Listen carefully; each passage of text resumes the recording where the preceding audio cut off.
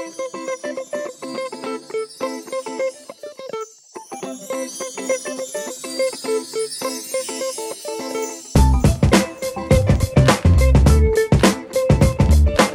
once again, Venters, and welcome to another episode of the Just Checking In podcast. This podcast, as always, is brought to you by Vent, a place where everyone, but especially men and boys, can open up about their mental health issues, break down stigmas, and start conversations. As always, I'm your host, Freddie Cocker, and I'm the founder and editor-in-chief of Vent. As you may know by now, each pod I check in with a special guest. We have a natter about all things mental health, as well as anything and everything else they're passionate about. If it helps that person with their mental health, we'll discuss it. On to my special guest now, and this lady is a veritable superstar in the world of mental health and has helped countless people with her mental health through her tireless advocacy work, her book and her positivity. She was there at the very start of Vent's journey and has been an ally, a friend and a confidant with my own mental health for the past 2 years. That wonderful woman is Hope Virgo. Hope is one of the UK's best and most influential mental health advocates and is one of the most prominent advocates for awareness about eating disorders in the UK. She's a published author with her book Stand Tall Little Girl recently having been reissued, and we'll put a link to where you can purchase it in the pod description. She's also founder of the public campaign Dump the Scales, which is a campaign to ensure that nobody's turned away from treatment for eating disorders purely because of their weight. At the time of recording of the petition, it's garnered over 95,000 signatures, so we'll also give a link to where you can sign it yourself in the description of the pod. Hope, welcome to the Just Checking In pod. I'm so pleased we could finally do this. Yes, First of all, how are you? Yeah, no, I'm good, thank you. I'm quite tired today, but apart from that, I'm good. A tireless day of campaigning yesterday, was it? But it's always fun, so can't complain. For the listeners, like many mental health advocates in the community, we connected online and have actually known each other for well over 2 years now, but this is the first time we've actually met in person. Yeah. It feels a bit weird, actually. Yes, I feel like I know you really well. Yeah, it's already, I have that effect on people. Right, so now we've got that out of the way, shall we get started? We can play games because we are swell. So the first topic I wanted to kick off with you, Hope, is your mental health journey. So firstly, for the listeners who haven't read your book or know anything about eating disorders, let's just define what we mean by an eating disorder, the symptoms that one may exhibit when they have them, and how it can affect you. Perfect. So an eating disorder, so there are various types of eating disorders, so bulimia, binge eating disorder, anorexia, and also eating disorders that just cannot be diagnosed because they're otherwise specified eating disorders. And with eating disorders, it's basically when you have a preoccupation with food as your coping mechanism. So my eating disorder was anorexia, and the anorexia caused me to restrict a lot. I exercised a lot, and it became a way of controlling and dampening my own emotions and my feelings. And for a lot of people with eating disorders, it does completely take over your life. I don't think people always realise that, but you pretty much worry constantly about food. And because you're really hungry all the time, you're constantly thinking about food as well, counting calories, thinking about when you can next miss a meal, and you get stuck in such a vicious cycle of it. And does it become quite obsessive then? Would that be fair to say? Yeah, no, it does. And I think sometimes when you're in recovery, it's that obsessive side of thing that gets harder to break. So stopping weighing yourself, stopping calorie counting, because it comes kind of second nature to you, and you panic if you're not doing that controlling part of it. And so the listeners know, like, what are the sort of subtle differences between the different forms of eating disorders as well? Because someone might say, you know, I know someone who has anorexia, but they might actually have bulimia, but they don't know. They just sort of see them in a sort of amalgamated way. Is that right to say? Makes sense. So with anorexia, normally you can identify it by someone gradually losing weight over time, or restricting, kind of cutting out food, not being able to go out for meals maybe, or exercising all the time. And that's when the food really starts to dominate their life. With bulimia, it's more when someone binges and then they purge after they've binged. And what does purge mean for people who don't know? So making themselves sick afterwards. And some people can have a mixture of anorexia and bulimia, which is when you have to eat anything because you're trying to put on weight or trying to get in recovery. And straight after that, you will then make yourself sick to try and manage it. And then there's other types of eating disorders which are more linked to kind of general disordered eating.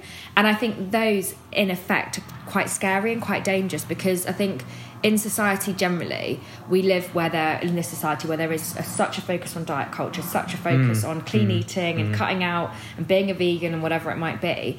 And actually for a lot of those people, it's actually kind of hiding an eating disorder that they might have sort of high-powered living and that sort of that they've lived with for so long. And it's really, I think I find that the most frustrating, because there's a lot of people who cut out stuff, have an eating disorder, but then are functioning at such a high level that no one actually realises that anything's going on. And I think it's really important to also say that, girls and boys can both be affected by eating disorders as well. It's because I think some people think that they have this assumption that it might be a condition purely confined to girls. Yeah. But why do you think that sort of, I don't know, that mindset has been developed over the years, do you think? I think it probably was the case in the past, potentially, where people were so fixated on females and it being an issue for women. But I think over the last kind of decade or so, because men are more preoccupied with thinking about their appearance and they face more pressures with that, but then they also combining that with trying to be the breadwinner and all of that sort of stuff, actually it means that they really, really struggle with their bodies and struggle to talk about it. But then it's harder for a male to get diagnosed because it's not as normal for someone with a male to have an eating disorder. And also there's certain signs that you look out for in a girl, like your period stopping. But obviously a man doesn't have periods, so then you can't even look out for that as a stopping point as well. And from the male, the men that you've spoken to who have or had eating disorders, what are the signs that you've seen in them, or what are the signs that they've said to you that they exhibit to people, or red flags, so to speak, about their eating disorders? So for some of them, it's about going to the gym all the time and trying to bulk up. And actually, it's true for a lot of boys, to be fair, including myself. But I think sometimes it's when it goes too far. So I've been doing a lot of work with some rugby clubs in the Midlands. And a lot of those boys in the rugby clubs, they're so obsessed with working out that if they don't go for one day or they don't go more than twice a day, they get really panicked and really edgy about it. And it's about identifying that as a completely disordered behaviour and actually realising that actually that is too much. I think as well, general things like feeling really tired all the time, feeling constantly distracted at meal times, and also just boys that are so fixated on being a certain size or a certain weight. Big, muscular, but also shredded. I think that's a really big problem. Dangerous combination. It's a really big problem amongst men right now. I started going to the gym just after uni, and it was really good for my mental health, really good for my self-esteem. Routine was really good for me. But I'm also conscious of, the fact that I maybe sometimes overdo it. Maybe I sometimes get fixated on, lifting a certain weight. However, I'm very much aware that, I've never been tempted to use steroids. And I completely, I've got no inclination to do it. But I also know that a lot of men secretly or overtly, you can always tell normally, use steroids, sometimes to an extreme degree, sometimes to a small degree. Have you seen the use of steroids become, not maybe commonplace, but have you seen it become a feature of men who are experiencing eating disorders? Yeah, no, definitely. And it has just become more normalised. So people nowadays, particularly gym people, gym bunnies, take a lot of protein, and you have shakes and everything. And it's like when that starts to replace an actual meal and it's something you have to have all the time, that's when it becomes really dangerous and really risky. And also, I guess, thinking about why they're working out, like whether you're doing it to punish yourself or whether you're doing it because you actually want to and you enjoy it. Or for girls. Yeah, or for girls. It's normally the case. Working out, I guess, the root behind it, and then you can identify if it's an issue or not. Let's go right back to the beginning now. So your early childhood and teenage years. What were they like, and how would you say that the development of your eating disorder began? If you could pinpoint a point. So I think, for me, growing up was really difficult. So I came from a very big family. Well, not that big, but one of five, which I thought was one of four. Big. So yeah, similar. Nice, so big families, and it was really fun a lot of the time. But it was also really difficult. I think I was the middle child, which I struggled with. Same. And it then adds that added pressure, doesn't it? Where actually you're kind of like the mediator, you're the fixer. And I found that really challenging at times. And it meant that my way of coping with it was to try and kind of switch off my emotions. And my mum noticed this from a really young age. And I did do bits of therapy when I was 9. But I just thought it was quite young, weird. Very young. Was it CBT, or was it sort of like just someone just talking to you and having a chat? They got me to do draw pictures and write stuff down on pieces of paper. That wouldn't have worked for me because I'm absolutely horrendous at drawing. Yeah, so am I. It was a complete and utter waste of time. Just stick people everywhere. The whole thing was kind of looking back, I just think, and actually weirdly, my dad never knew that I went. Oh, did he not? Oh, wow. No, okay. So I think it was one of those things. My mum was trying to do something. I guess back then it was even more stigmatised. Yeah. But then kind of carried on, I guess, to the end of junior school and was kind of all right, just not that happy a lot of the time, but kind of just functioned and was fine. And when I got to secondary school, things got harder for me. So I had real issues with my older brother, so he was very angry a lot of the time, and I took it kind of as my responsibility to go and sit with him in A&E when he'd been in fights, or when he ran away, go and find him. And that was around the same time I was getting sexually abused. And kind of a combination of those two things meant that I didn't know how to process emotion in a healthy way, and I wanted to pretty much do anything I could to switch off all of that emotional stuff. And that is when I just kind of stopped eating. And it did happen very slowly, but the more I kind of stopped eating and the more exercise I did, I got this complete and utter sense of kind of achievement and validation out of it. And I liked the fact that it removed me from the realities of actually really growing up and having to think about all of these things that really bothered me and really upset me. So in any sense, you know, it seemed more of a distraction for you, but became like an unhealthy distraction. Yeah. Would that be fair to say? No, definitely. Yeah. And I think for a lot of people, potentially that's how it starts, because it's kind of science, isn't it? Like, you starve yourself and you do feel better. You do exercise, you feel better. But then it's when it turns into something that's really dangerous. And for me, it turned me into like this really difficult girl where I argued a lot of the time when there was food around.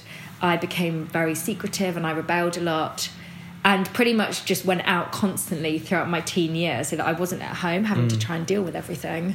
At the time, were you conscious that, you know, this was something that was beginning to be a problem, or did you see it as something that was maybe normal, or something that's like I remember when I was going through my mental health issues, I was so alone and I was so like on my own when I was dealing with it that I felt like it was some weird like teenage rite of passage to have all these suicidal thoughts and all these other stuff. Did it ever feel like normal to you, or out of the ordinary, or how did you sort of process it back then? So it felt really normal and became kind of part of me between the age of 13 and 16. And then when I was 16, it was just after my GCSEs. I went away with my school friends, and we had this week of eating and drinking and going out, and they were all really relaxed around food, and at this point I wasn't at all. And at that point I was kind of like, there is something seriously weird about me, like what is going on?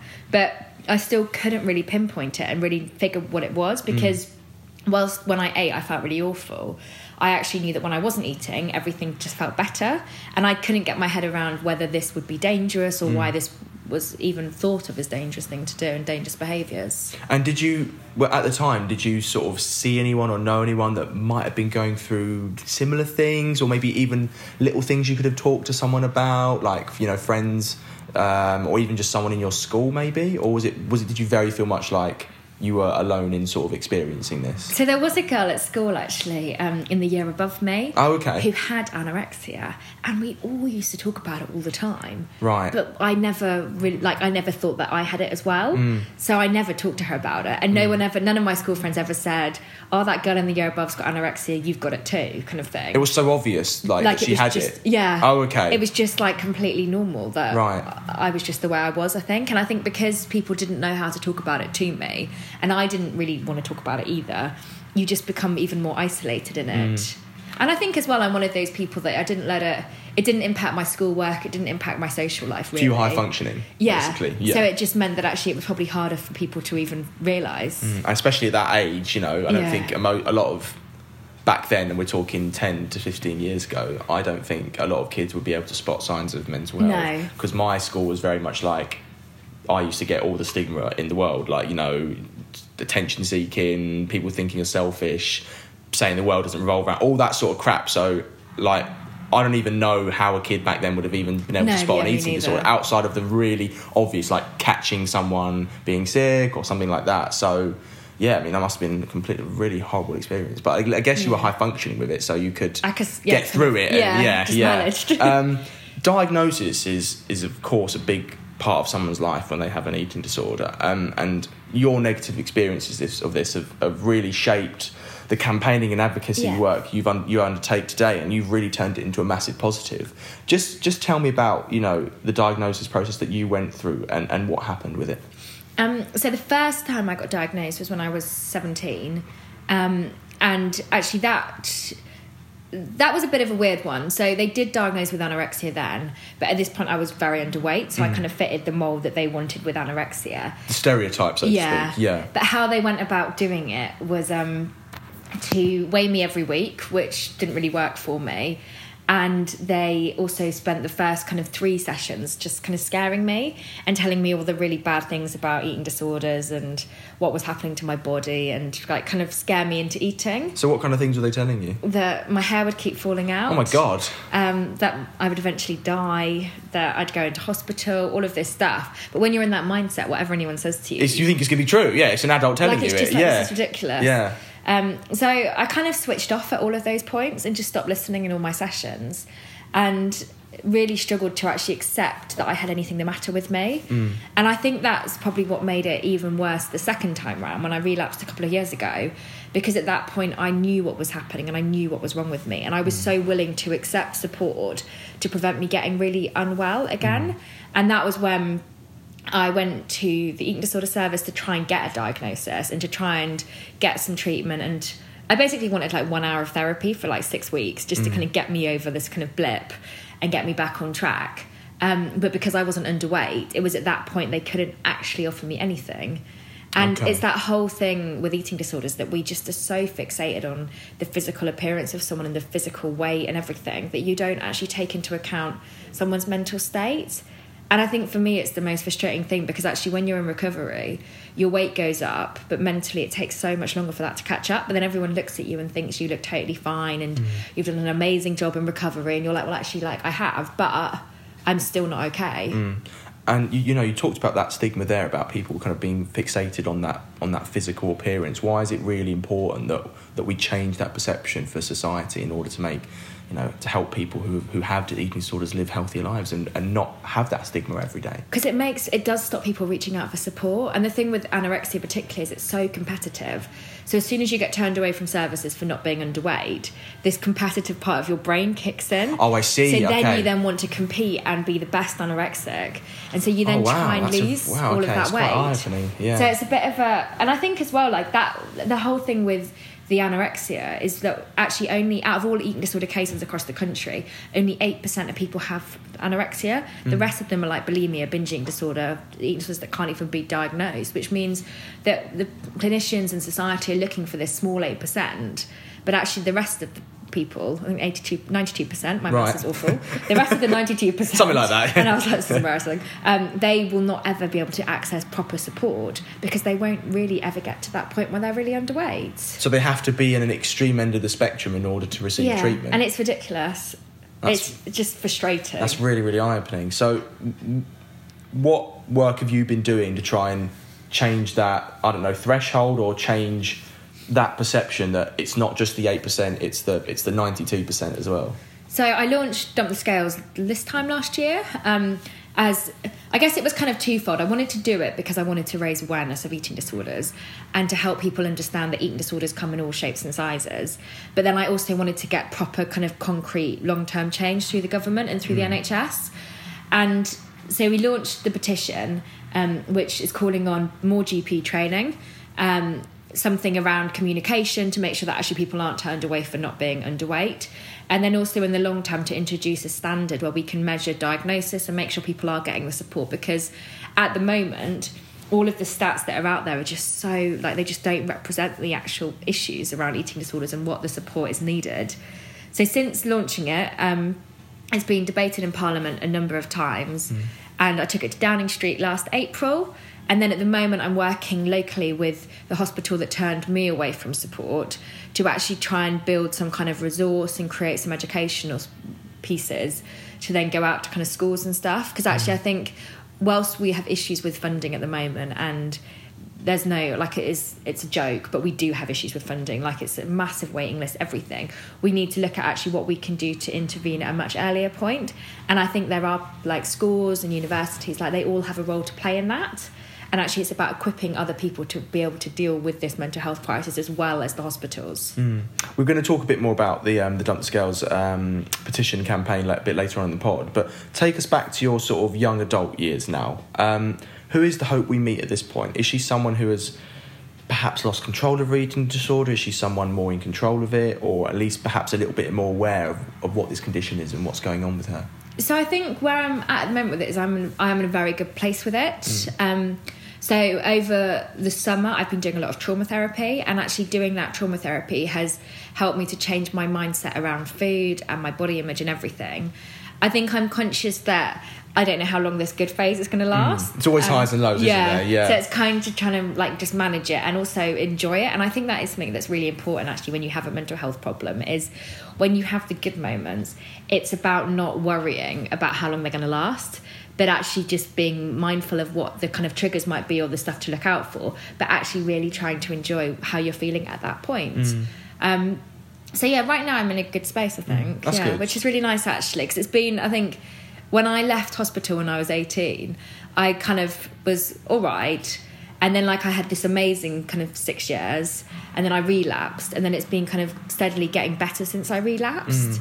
So it's quite nice to kind of be back in a really good space. So the roller coaster is back on the ride, so to speak. Yeah. And I think that's difficult with mental health problems, is you do, like, recovery is not straightforward, it's not a straight line. It's not a straight line, no. And it's so frustrating because there will be points where you're just like whizzing around constantly in like a rut. But then when you break that rut, it's then like, this is good, I'm now on the next level. And I think that's okay. I think it's okay to plateau as long as you're constantly working to the next point. You mentioned it, a little bit there, but, a big part of your journey was when you were eventually hospitalised because of your anorexia. At this point, am I saying you were an adult when this happened? So you were 18, did you say? No, I was 17. You were 17? Yeah. So you were young, teenager, young adult? Yeah. If you could, just talk me a bit through how it happened and the events that transpired around it, sort of pre, middle and post, if that makes sense. Yeah, that does make sense. So when after my GCSEs, we had like this summer off, and straight after that summer I started sixth form. But as soon as I started sixth form, my school got in touch with my mum, and I had to go to my GP. And then after kind of a couple of sessions with my GP, where they basically just did loads of blood tests and things, I got referred to the Children's Adolescent Mental Health Services. So I went to CAMS as an outpatient for 6 months, and had appointments every week, kind of weigh-ins and the odd bit of therapy. The therapy didn't really work for me in CAMS. I didn't really like my therapist.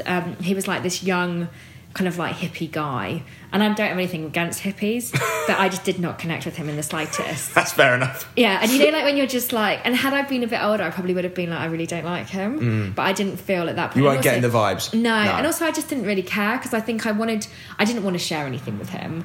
And it just kind of was like, I'd just go and sit there for an hour every week, won't really say anything. And then 6 months after I'd started at CAMS, the therapy just hadn't worked. Nothing had worked for me. And this was at my worst. I was really unhappy and I didn't know what to do. I felt completely out of control. And most evenings leading up to my hospital admission, I would just sit in bed and just be like hating my brain and just wishing for that part of my brain that was kind of controlling me to just stop controlling me and to just leave me alone for a little bit. But the reality is it just didn't work like that. And I remember those evenings where I'd sit in bed and be like, right, tomorrow morning I'm just going to start eating. Something's just going to click. But it just never did. And I'd always be like, if I just lose a little bit more weight, if I just like eat a little bit less, then I'll feel really happy. But it never worked like that. And I created kind of like this vicious cycle of just complete self-hatred and just feeling so isolated and just not talking about it with anyone, like not even knowing how to talk about it. And then after 6 months there, I then got admitted to hospital. But at this point, I still was not ready to really accept that I had anything the matter with me. So spent the first 3 days in like complete denial about it, kind of lying a lot, shouting a lot. I hated everyone I was in hospital with. I thought that I wasn't going to be friends with anyone. And I was also just really angry. Like I was 17. All my friends were in their final year at school and I was just stuck in this hospital sharing a room with like 11 and 12-year-olds. And I was like, this is ridiculous. Like I don't have anything in common with them apart from the fact we all have eating disorders. And I really, really struggled with it. Luckily, on that Friday night, I did this exercise where they got me to draw how I imagined myself. And then they traced around me on that same bit of paper. And it like basically had this whole mental shift in my head because the images were so different that I became kind of, I guess I realised that something was really wrong with me in the way that I viewed myself. And after that, I did gradually begin to start eating and began to engage in the therapy and began to talk a little bit more about how I actually felt. And a big thing for me was just removing all of the emotion from the mealtime and actually having the space after meal times to talk about how I really felt about stuff. and to have that place to do that where I wasn't trying to fix my family, trying to fix all these situations. The people pleasing, I think that's something we all have, I think. It's when we awful, have mental isn't health it? issues, like, yeah. you The feel like you anxiety. have to earn someone's love. The anxiety of it, like falling out with someone, immediately wanting to like do everything to like repair it, and ridiculous. sometimes you just can't, and then you get like hung up on if they don't accept an apology, and you just be like, you just want everything to. It's like closure. You want closure on everything. Yeah, I feel and you just get in that cycle of blaming yourself for everything, don't you? You talked a little bit there about how you wanted to remove this part of your brain. Sometimes I feel, and I feel this, that like I can see, not maybe my anxiety, but I can see the depression inside my own head as like a cancer, if that makes sense. Did you have that sort of similar thing where you kind of you can feel like a physical presence of it in your head and you wanted to remove it? Yeah, and interestingly, mine's moved from being near the front of my head to like more just like at the bottom, at the back. Oh, okay. So mine's still like here at the top of my forehead. I'm pointing to the listeners. Yeah, no, I was like I'm touching my head a lot. Mine has shifted, which is a really good thing. And I think sometimes like you can feel it kind of trying to niggle forward again, but then I have to stay on top of it. And I think actually sometimes when I have a really bad day, I sometimes think it'd be amazing if there was some kind of treatment where you could like get a vacuum and just like suck that. Or like in Harry Potter, they get the wand and he removes the memories and he just takes it out like that. Yeah. But obviously that doesn't work. No. These events, we've obviously had like a long-lasting impact on your life. At the time, did you have those adequate support networks in place? Friends or family around you to help you through it, and if so, like how did they support you? Because obviously you said that your dad didn't know that you were going through therapy when you were younger, but did he know like when you were going through this point? I mean, obviously it would have been quite obvious if he didn't. Yeah. A bit weird. Yeah. But no, yeah. So it was a weird one, I think. So my family, they tried to support, but I think they were so fixated on trying to fix the issue that instead of actually kind of taking time out and instead of spending time listening to me and things, it just all became this focus around food, and every meal time was then really stressful. My mum, bless her, she did her best, and I think she did the best in a situation where she had no idea what an eating disorder was when it began. That generation doesn't, do they? And she did so much research. She probably bought every single book under the sun to try and work it out, but actually it just wasn't working. And me and my mum had a very difficult relationship at that point. My dad, he was quite unengaged with the whole thing. So my dad, whilst finds mental health stuff very embarrassing, and I think he does still struggle with what I do now. He's like a lawyer in the city, which I don't know why that kind of justifies it, but it sometimes feels like it does, because it is that generation and that kind of sector. But when I was in hospital, he did come and see me a lot, but he didn't really understand it. Do you mean like he felt embarrassed, like that he didn't want to talk about it, or did he try and compartmentalise it, or was it sort of that stigma of like, I don't even know the right way to say that, to be honest. Yeah, I think he tried to like box it up. Yeah, sure. And like he'd come and see me and get quite emotional, and then it would just go, and he'd box it up, and it'd be like straight. Now I'm going to work, and then the work mindset. Yeah, or he'd bring me like chocolate, as if like I'd start eating it, and like and I think that was what was the hardest thing for him actually, was kind of watching me just get really, really unwell, and him not being able to fix it. And I think for men try and fix things, like, and sometimes we don't want to be fixed. We just want someone there for us. When I relapsed, people were much better with me, actually. And I think part of that is that people understood it more so, and they knew what I needed. They knew that I didn't want to be fixed. I didn't want sympathy. I just wanted kind of like a bit of a plan of action and some support when I needed it. And I think I'm now much better.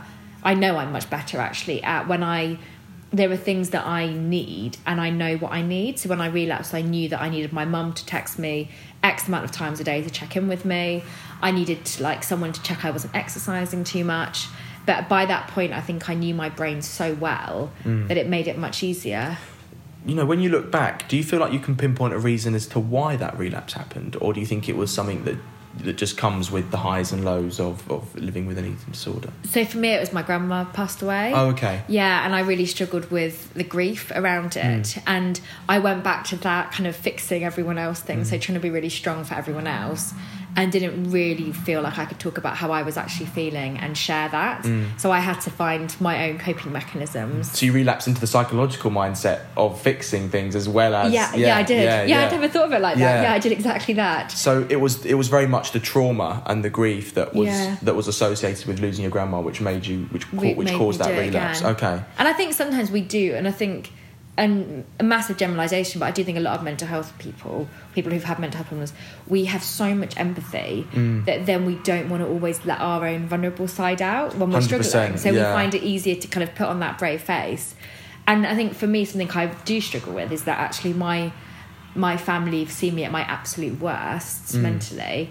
And so it's now sometimes harder to make them understand if I'm having a bad day now, because 100%. they see me functioning and keeping going, and I'm like, this is ridiculous. Yeah, I feel like that what you've just said there is really powerful, because when I've spoken about my story, you know, really openly, but now I've got to that stage where I've accepted that I'm in a position of responsibility. I'm accepted I'm an advocate, even though I didn't really want to be at the start.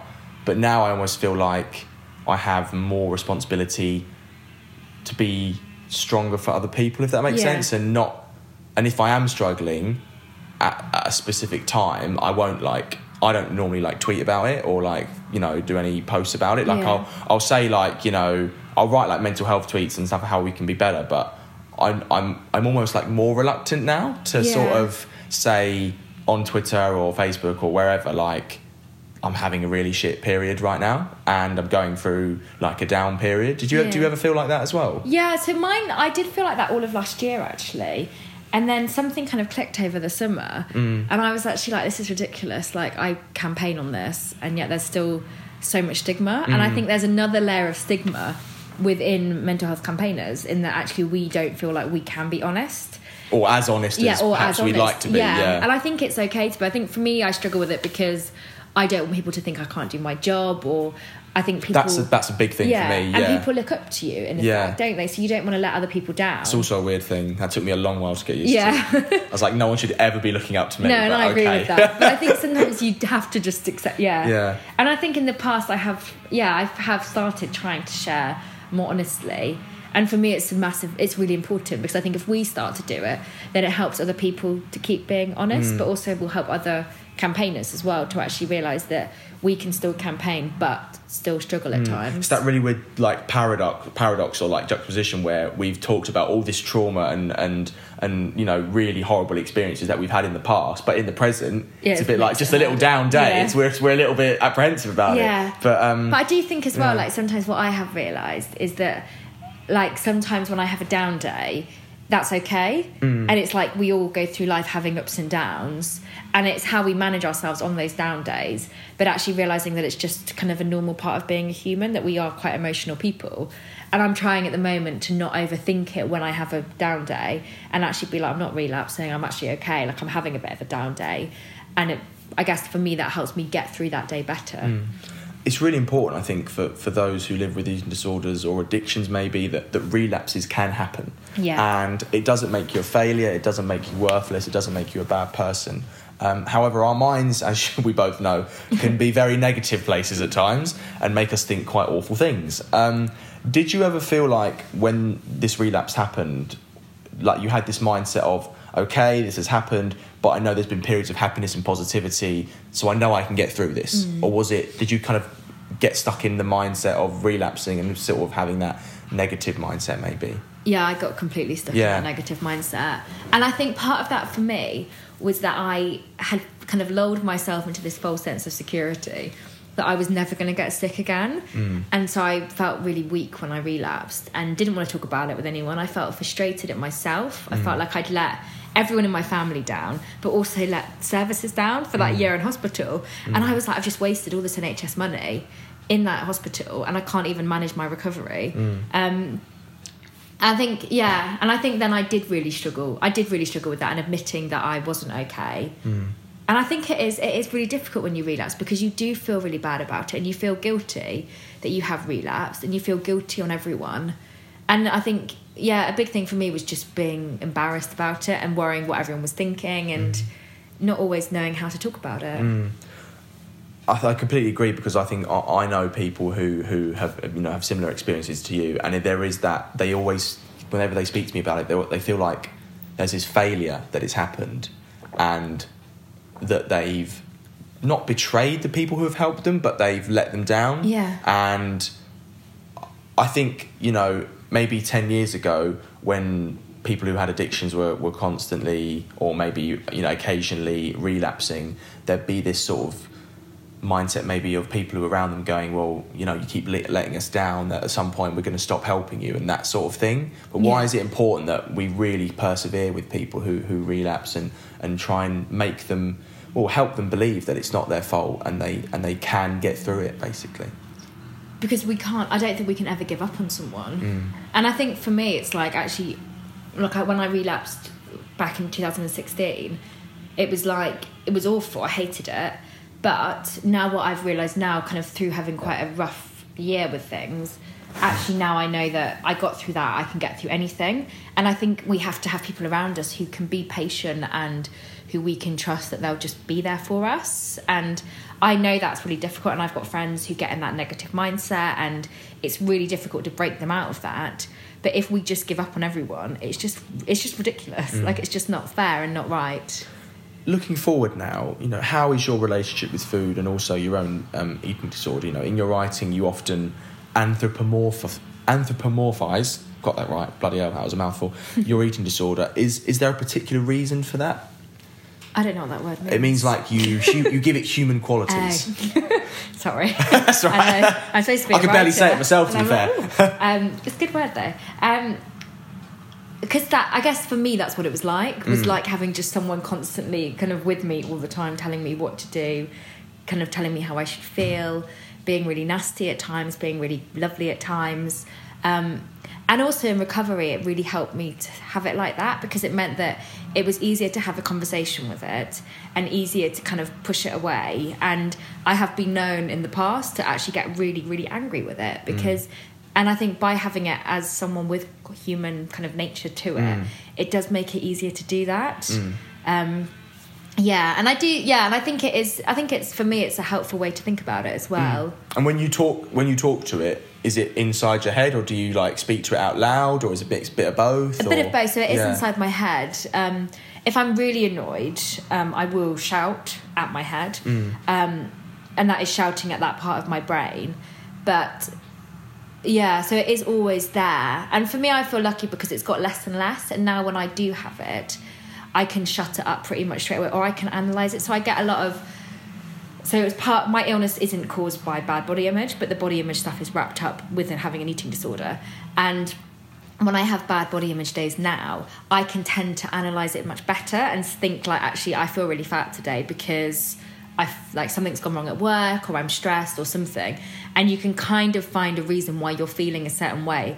And I think for me, I really need that evidence base behind it, and actually having that factual thing and knowing what's going on in my head.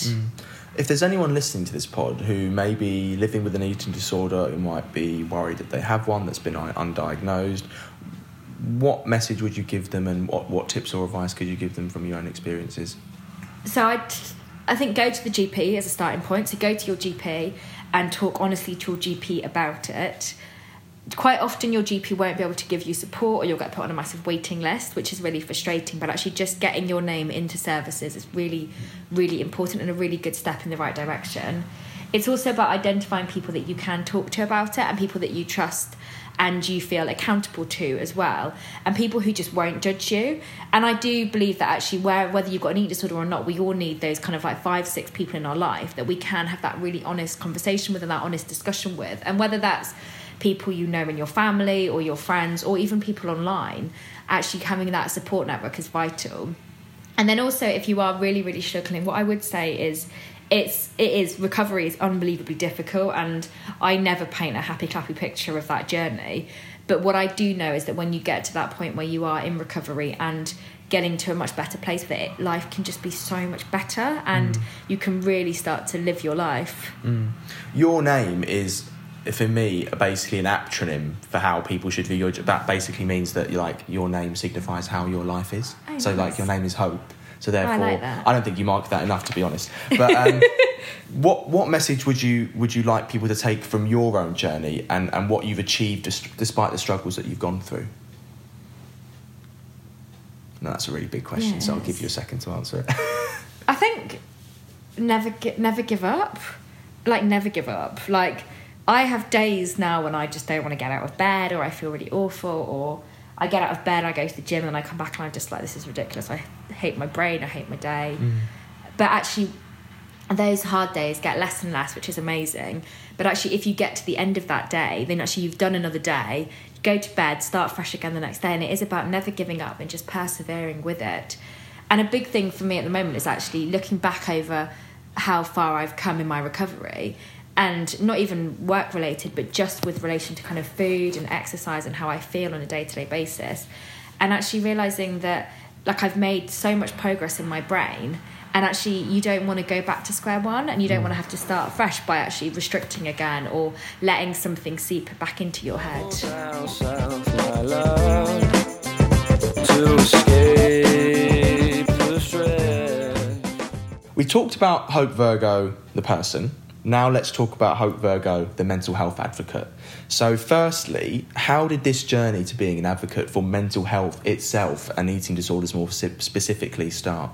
So after I came through my relapse in 2016, I realised that there was this huge lack of understanding around eating disorders, the fact that people can't get support unless they're underweight, and also there wasn't like this like a huge amount of kind of books out there around eating disorders and kind of sharing that kind of honest story of recovery. And so I decided that I wanted to write a book about it. Mm-hmm. And off the back of my book being published, I then began to do a lot more talks in schools and getting invited into places. And trying to juggle it with my full-time job was really, really difficult, as I'm sure a lot of people can probably relate to. And so I decided, after kind of 8 months of doing it, that I was just going to take the risk and quit my job. It's a big step. Yeah, it was. Yeah. And I did it around Christmas, which was probably the worst time to do it. Genuinely the worst time. Yeah, I don't know why I did it. I was just so desperate to leave. I was like, I'm just going to try. And then since then, it's kind of just gone from there. So it began quite small, just doing schools work and little bits of corporate work. And then just kind of like seeing it grow quite a bit, which has been amazing to see actually. But I think also just amazing to see more and more people nowadays actually starting to talk about eating disorders.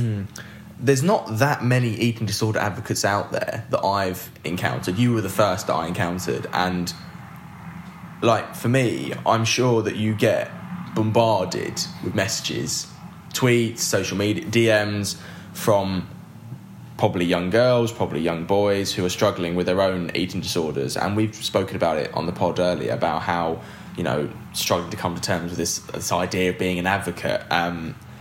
How do you cope with that, first of all, and the pressures and responsibility that comes with it? So I reply to pretty much everyone. Occasionally I miss people. You don't have to as well, by the way. No, I know you don't. Yeah. I think for me, so when I started it, I used to reply to everyone with really in-depth messages. Now I do tend to try and signpost people on, just because I'm conscious that I guess I'm just conscious of my own well-being within it, and I can't fix everyone. And we're not counsellors. And we're not counsellors, exactly. So I do try and reply to everyone. If I don't, mostly people let it go. I have been really badly trolled over the last couple of months. It's really horrible. By just trolled by not people. Replying to people, which is just ridiculous. Like, it really bothers me that, because I try really hard to not miss out. Of course you do. Yeah, of course you do. And I backed you on that, by the way. Yeah. But I think it really pissed me off that when I saw that on Twitter. Yeah. But I am... so I think in that sense I am trying to get better at signposting people on. And I think for me it's about how I manage it for myself is just making sure that I have time away from work, which I'm a massive workaholic and I am very bad at that. But it's about just making sure that maybe I go out for dinner once a week and don't take my phone, or I book holidays and things like that. And I do love going away, so trying to book stuff like that actually to just keep me motivated, but also to just give me a bit of a kind of switch off time. Just unplug. Yeah, which is amazing. For those who aren't familiar with the reality of being a full-time public speaker, full-time public campaigner, tell the listeners a bit about, you know, your weekly schedule, the pressures of being self-employed, and perhaps some realities that people might not be aware of. So I think people think it's really easy and really... 100% people think it's easy, and it's so not. Like my average week is kind of like travelling all over the country, often on trains that are to like the middle of nowhere, really late at night, living off not that much sleep, and then doing some media stuff every now and again. And if you're called in to do media stuff, you just have to do it, like if you want to do it, obviously. So, for example, yesterday I did Sky in the morning and then went to Lincoln and then did a pre-record with Good Morning Britain at midnight. And it's like things like that you just do. It's a lot. You don't realise that with the pre-records as well. I mean, and I think people do think it's. I think people think it's easy. I think quite often people message me. They're like, "Do you want to go for lunch today?" I'm like, "I'm working," and they're like, "But you're just like working at home, or you've just got one talk." I'm like, "Yeah, but there's so much stuff that comes around that." Your diary is massive, and part of it is as well. I think. Like building a business, in effect. Like that's what we're doing. Like we're self-employed. We have to make money. We're building a business.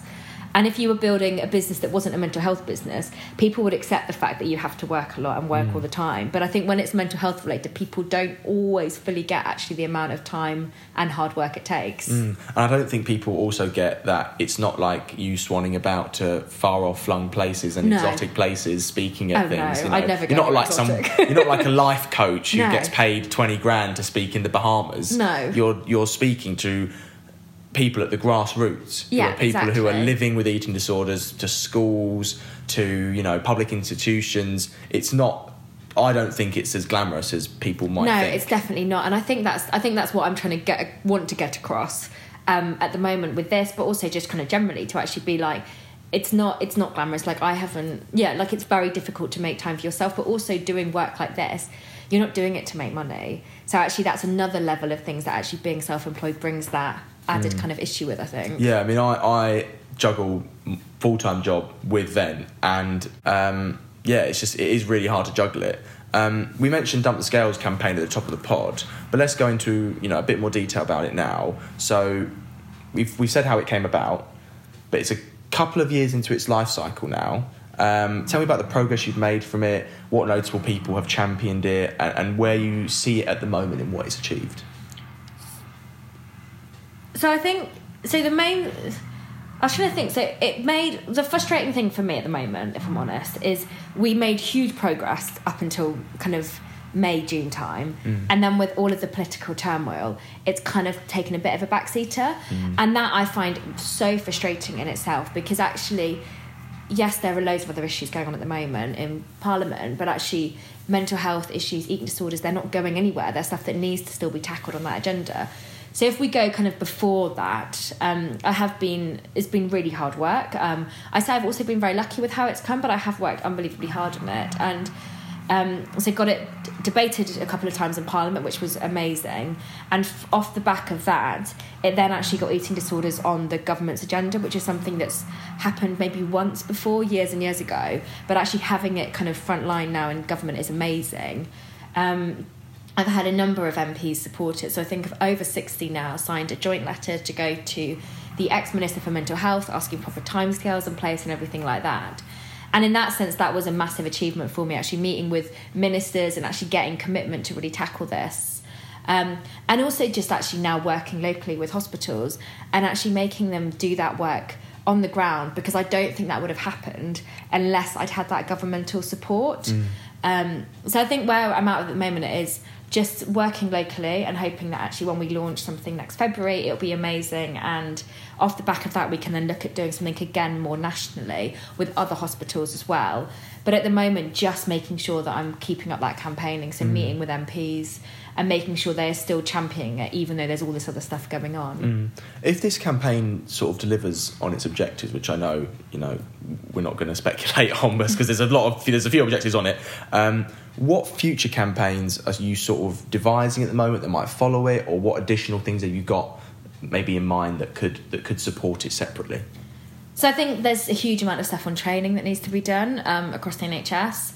So working and looking at that at the moment. GPs get 2 hours of eating disorder training throughout their whole medical degree. That's an insanely small amount. Yeah, which is just ridiculous. So trying to look actually at what we can do around that. And actually with that, it will be a long-term thing, but it will be something that we have to get places like the GMC involved and other kind of royal colleges to make sure actually that does have that kind of long-term input into it. And I think just like a general wider piece on actually making sure people have some awareness around the fact that eating disorders are really serious mental illnesses, and we are kind of in this like epidemic of eating disorders, and there are so many people who are just not diagnosed, and trying to work out actually how we can get those people diagnosed but then the support they really need. Finally, let's give the book a mention now. So it's called Stand Tall Little Girl, and it was just given a reissue. So firstly, for those who want to buy the book or might be thinking of buying the book, who are listening to this, what was the inspiration behind it, and why did you want to write it? So I wanted to write it because I basically always wanted to write a book. And when I was in hospital, I did loads and loads of writing. And it's a massive part of my well-being and how I manage myself. Very cathartic, isn't it? Yeah, I write a lot. And when I have particularly difficult days, or if I go to do a talk in a hospital and I need to kind of offload, I do tend to write everything down. And even though I don't share a lot of that stuff, I think just generally journaling... It's good to have it, isn't it? Really Journaling nice. is good, yeah.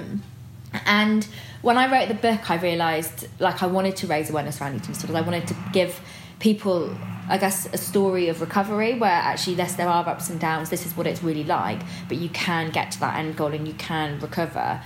And my mum also writes 3 chapters in my book. And actually, for that sense, it's really good for parents to actually, I guess, increase their understanding, but also to help parents realise that actually what they're going through, they're not alone in that, and there'll be other people out there who are struggling as well. What has been because the book's been out for quite a while now, hasn't it? Yeah. What was the initial reaction to it, and what was the reaction to perhaps the reissue, because people might not have seen it or been aware of it, but this campaign has brought awareness to that? And how do you think it's changed the conversation around eating disorders and mental health more generally, if you can pinpoint, or if you've seen how it's changed it? Yeah, so it got a very good reaction at first, which I was quite surprised about, if I'm honest. So lots of reviews on Amazon, but also just people getting in touch who were in services struggling with food, or people who had children who were struggling, and actually just helping other people, which is what I really, really wanted out of it. I wanted it to just be a kind of a story that would benefit so many other people. The second issue's had much more pickup already. I've seen quite a lot of that, which I think really must good. I think it's just because people know more who I am, which sounds really arrogant. But when I first... But it helps, though. Like, I had no one knew who I was. And it was like I was just kind of doing it and was pretty chilled about it. And I've definitely kind of been pushing it much more so this time. And I think as also in the second edition, like, there is a lot more content in it and information about my campaign, how I started it, what I did. And I think it's that sort of stuff that people will probably be interested in as well, to actually see that follow-on. That extra insight, the follow-on, And to just remind people that actually, whilst I do that stuff, like I do talk about it in the book actually, about how whilst I do campaign, actually we have to realise we have good and bad days still. So trying to make that point as well. So I think whilst it will hopefully benefit people with eating disorders and their families, actually there'll be other mental health campaigners who it hopefully will help them also feel they can be more honest as well. Yeah. I've never been one to change. And I never will. So we talked about Hope Virgo the person, Hope Virgo the advocate. Now I wanted to quickly discuss something which has actively helped you with your mental health, which is exercise. Yeah. So in your case, running and cycling have been a massive help to your mental health. So first of all, tell me how you got into them, and secondly, what effect they started having on your mental health. So my relationship with exercise has always been a bit of a funny one. So when I was younger, I was very good at long distance running. I then got unwell, and it became something that I was quite obsessed with and something that I had to do all the time. And when I went into hospital, I wasn't allowed to exercise for the first 10 months. And then my final 2 months, I was allowed to go for 3 20-minute runs a week. And at that point, I realised the positive benefit of exercise on your mental health, and actually realising that actually it does make you feel really good. It releases all these endorphins, and it isn't about punishing yourself or pushing yourself all the time, but about actually just being like a safe and a positive thing to do. And since then, and since coming out of hospital, it is something I do have to manage, and I have to be careful I'm not exercising too much. But what it does for me is just gives me that headspace to really think about things and to just switch off from everything going on around me.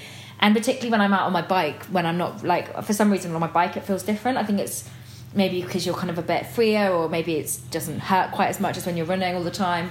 But when I'm on my bike, I can't look at my phone. I can't do anything like that. You've got to concentrate on the road. Yeah. And I think actually that then helps me just to be in that moment and just to be where I am and actually really, really appreciate it. And was it something that you found improved your self-esteem? Was it something that you found provided a distraction? Or maybe was an effective tool to combat your eating disorder? I think a bit of everything, actually. So it definitely helps distract me and is a really real positive in that sense. And it has increased my self-esteem and my confidence generally. Just, I've kind of realised that I'm kind of fueling in the right way, I'm eating in the right way to exercise however much I do. And actually that does give me, that level of confidence back into myself. I think for me it was a game changer in my recovery, so actually understanding how to exercise in a healthy way. And not overdo it, like we said previously, or use it as a mask. And I think for people with eating disorders, and with all mental health problems and just generally, like it is, you have to be really mindful of what exercise you're doing and how much you're doing and whether you're pushing yourself too much. And actually, once we've kind of established that, it makes it so much easier for us to then actually be okay with it in recovery. And why is it important, do you think, for people who, you know, are living with mental health conditions to find these hobbies or tools that can help them? Because it gives you that purpose, another purpose in life, and it also helps to just distract you from your brain. I know when I've had really bad days, if I go and do a gym class or go for a walk, actually just getting outside and being in the sunshine or being in the gym or whatever it is, it gives you that distraction and helps you to maybe just make things feel just a bit more okay. And I think if you feel strong in yourself physically, actually it helps you feel strong mentally, because it helps you feel a bit more like a fighter, a bit more like you can stick with it and keep going. And when you're running, obviously you talked about how it makes it kind of, maybe, what's the right word, smooths out that thought process. Yeah. Does it help you kind of, if you've got like an issue that you're dealing with that day, or you've got something that was playing on your mind, when you're running, is it better for you to sort of combat those thoughts? Can you like solve things more easily when you're running? Does. Yeah, it does give you that amazing headspace thing. And actually, when I'm running, I do get a lot of ideas and kind of think through work stuff that I've been doing, or think back over kind of work stuff. So it's creative as well. Yeah, it is. Okay. And I think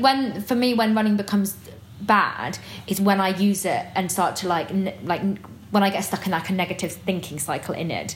But that doesn't tend to happen anymore, but it's something that actually is a flag that actually I'm running for the wrong reasons. And obviously, you know, running can take up a lot of your life. It can take up, you know, a very small part of your life. Have you ever thought about doing sort of long distance, you know, charity runs and marathons, anything like that? Or is it something, it's more just like a hobby and you're just going to stick to that? So I have done some marathons, but at the moment it's more just a hobby that I like to do. I think, I don't want to constantly be entering races and challenges, I think, because I don't think that's healthy for me.